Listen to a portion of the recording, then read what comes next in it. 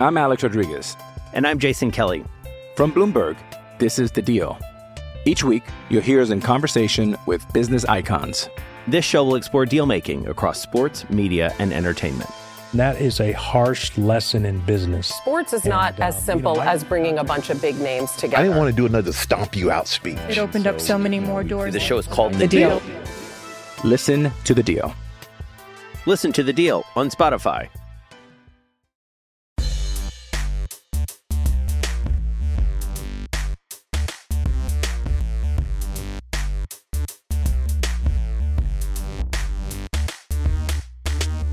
Hi, and welcome to Land Grant Holy Land Uncut. My name is Matt Timonini.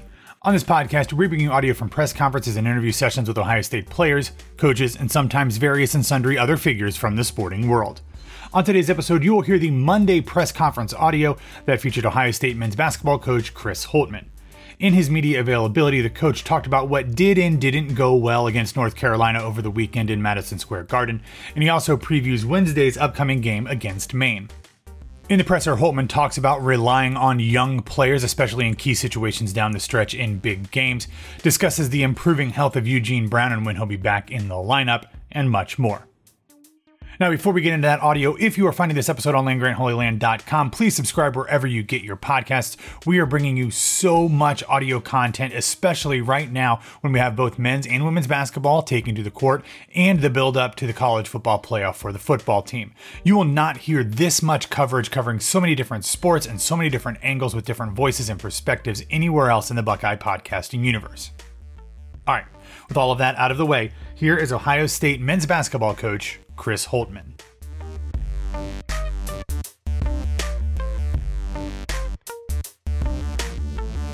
All right, hey, updates as far as I shared on the radio show.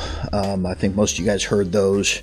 Both guys are Gene's making progress. Expect his return shortly. Not exactly sure yet. It's going to depend on how practice goes.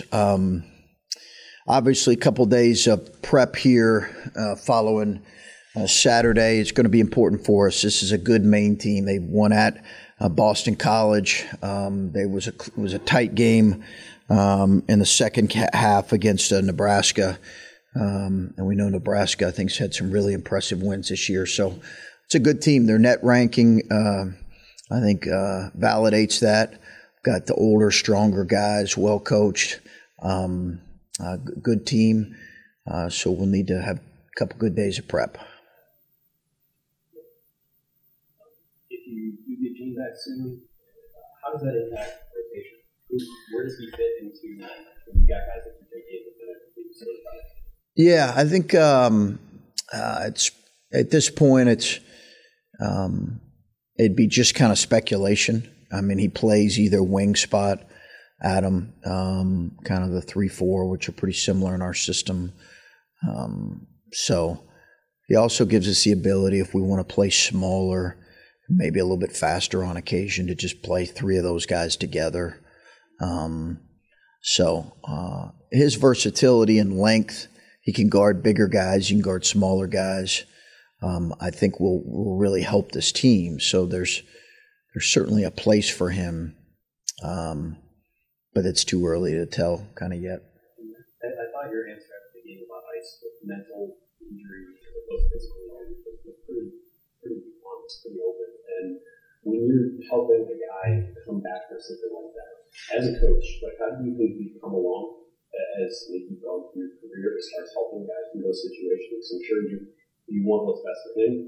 You also need him to be your best for yourself. Yeah. How do you approach those situations with a player who's going through things like that? Trying to help them, but I'm sure you also do want back at some point. Yeah, I think I think today's athlete, there's certainly more awareness. I think there's more honesty with athletes. There's more openness with athletes and coaches than there's ever been. And that's, I think, a good thing. That's a really good thing. It's a healthy thing.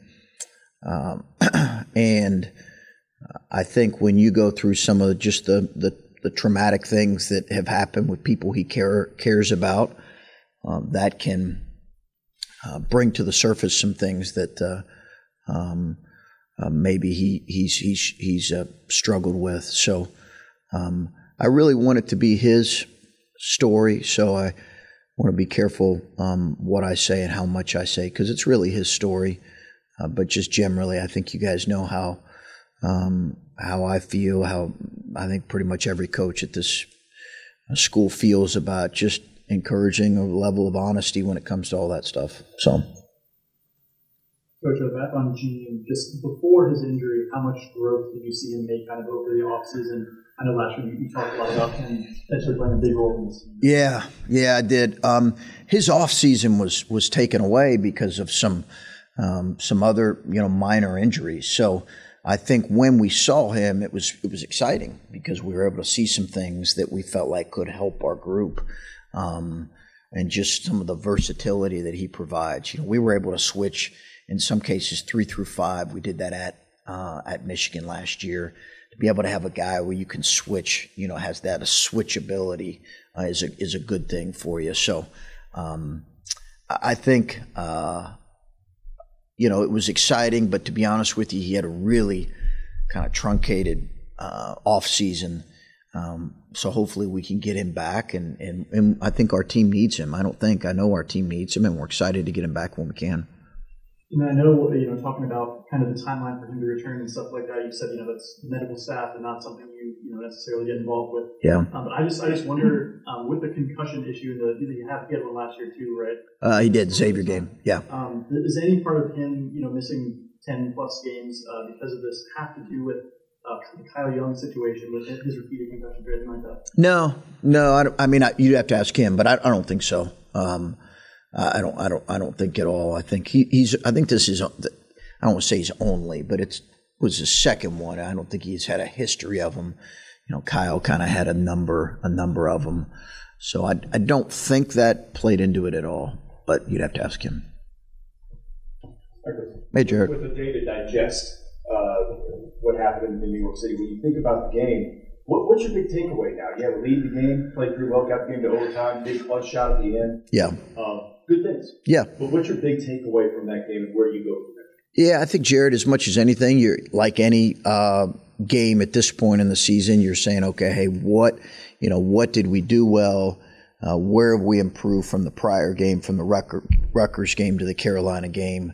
How can we continue to improve in those areas? And then what do we need to clean up? I mentioned on the radio show, looking back on it, there's a lot of things I'd talk about, but initially having more, extending our pressure in the full court, I think would have been something late that we need to just execute that better by putting Justice down the floor a little bit to prevent that half court pass. That and then we have not seen a lot of press this year. What we saw against Cincinnati, we handled very well. What we've seen against other teams, we've really handled well. This was the first time we really struggled with it, and they're good at it. So that'd be the other thing we've got to get better with. The other question I had late in that game is you've already had 2 situations this year, late game situations, where you put the ball in a freshman's hands, and he's confidently taken the ball. And in the case of this last game, football and ball. What's your confidence? Obviously, you're confident. My curiosity is, how did he earn it? What has he done to show you that in those late game situations, even as a young player, he's uniquely maybe capable in those moments? Yeah, it's a good question. I think what sometimes people forget about is most of all these scenarios we have went over a number of times in practice, defensively and offensively. Like we're not guessing in those situations what we're going to do on either end. It's already been discussed in the offseason. It's already been planned on. There's rationale behind it. So we knew without a timeout where we were going to go in that situation. It's one of 2 or 3 things, but there was about 16 seconds on the clock by the time Bruce got it. And if you were there, you heard it was loud. It was a loud crowd. It was a road type environment. So there needed to be a hand signal from the bench, and it needed to be simple enough that our guys could execute it.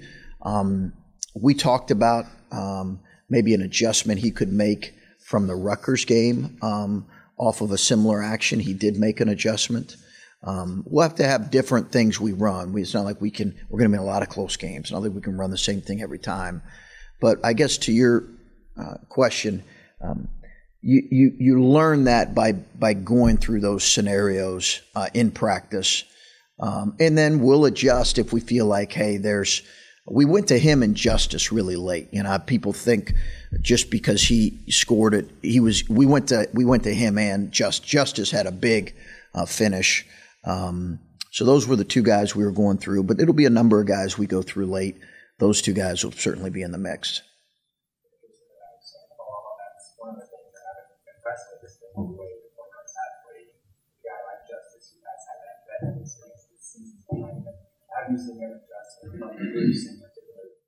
Justice? I think he likes that role. He likes being a bigger ball handler, bigger point guard. I think he embraces that. I think he's so it's exciting for him. I think to do that, I think he feels a little more even involved. He's got good play. He's got to limit his turnovers. He's got to play stronger at times. But I thought Justice, he's got to lead the way with his competitiveness every game. And I thought he led our team on Saturday with just his overall competitiveness.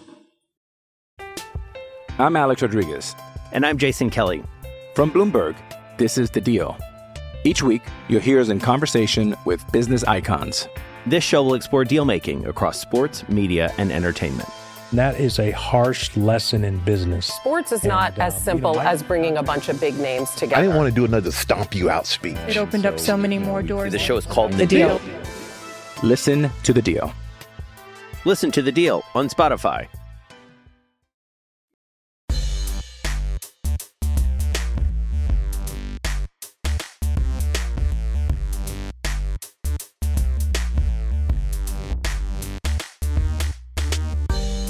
Big Ten, it's been kind of a mixed bag. A lot of good wins and some tough losses some of the teams have taken. Just, are you keeping one eye kind of on the other 13 teams in your league as you're looking at North Carolina and Maine and the teams you're playing? Just what's your overall sense of what the Big Ten's going to be like?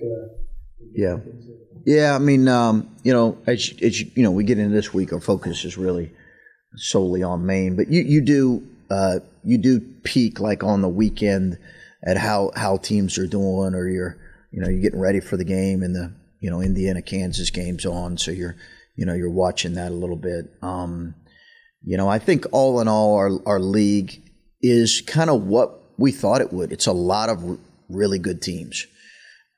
How many teams can get to whatever, that's for other people to talk about. But the depth of the league is, again, you had a Rutgers team play very well against Wake Forest, beat them pretty good. And we know Wake Forest is a good team. They won at Wisconsin. We played them in a scrimmage. So, you had a lot of teams that I think just a lot of really good teams in our league. And that's why there's going to be so many close games. So you do keep an awareness of it for sure. And, some surprise you. But that's the case in any league. But I think it validates what we felt all along. And this is a very, very deep league again. You didn't have ice, so maybe a little bit more opportunities for McNeil and Holden and Roddy Gale. Didn't particularly get a ton of production out of those three. I think they played a combined 7 minutes and scored maybe 12 points, 14 points, something like that. Just what can you do individually to get maybe all three of those guys going in the right direction? Yeah, I mean, they just have to keep getting better. Roddy's got to be a two-way player for us. Tanner, I thought he did some good things offensively. He's got to continue to grow defensively, and he's good on the glass and good offensively. Sean will be fine. They covered up Sean pretty well. I think he missed a couple open looks and needed to get up on the line early in the second half when he had that wide open look. But not worried about his or any of those two guys' offense. I think the game will start to slow down for Roddy, and you'll see his offense grow when that happens.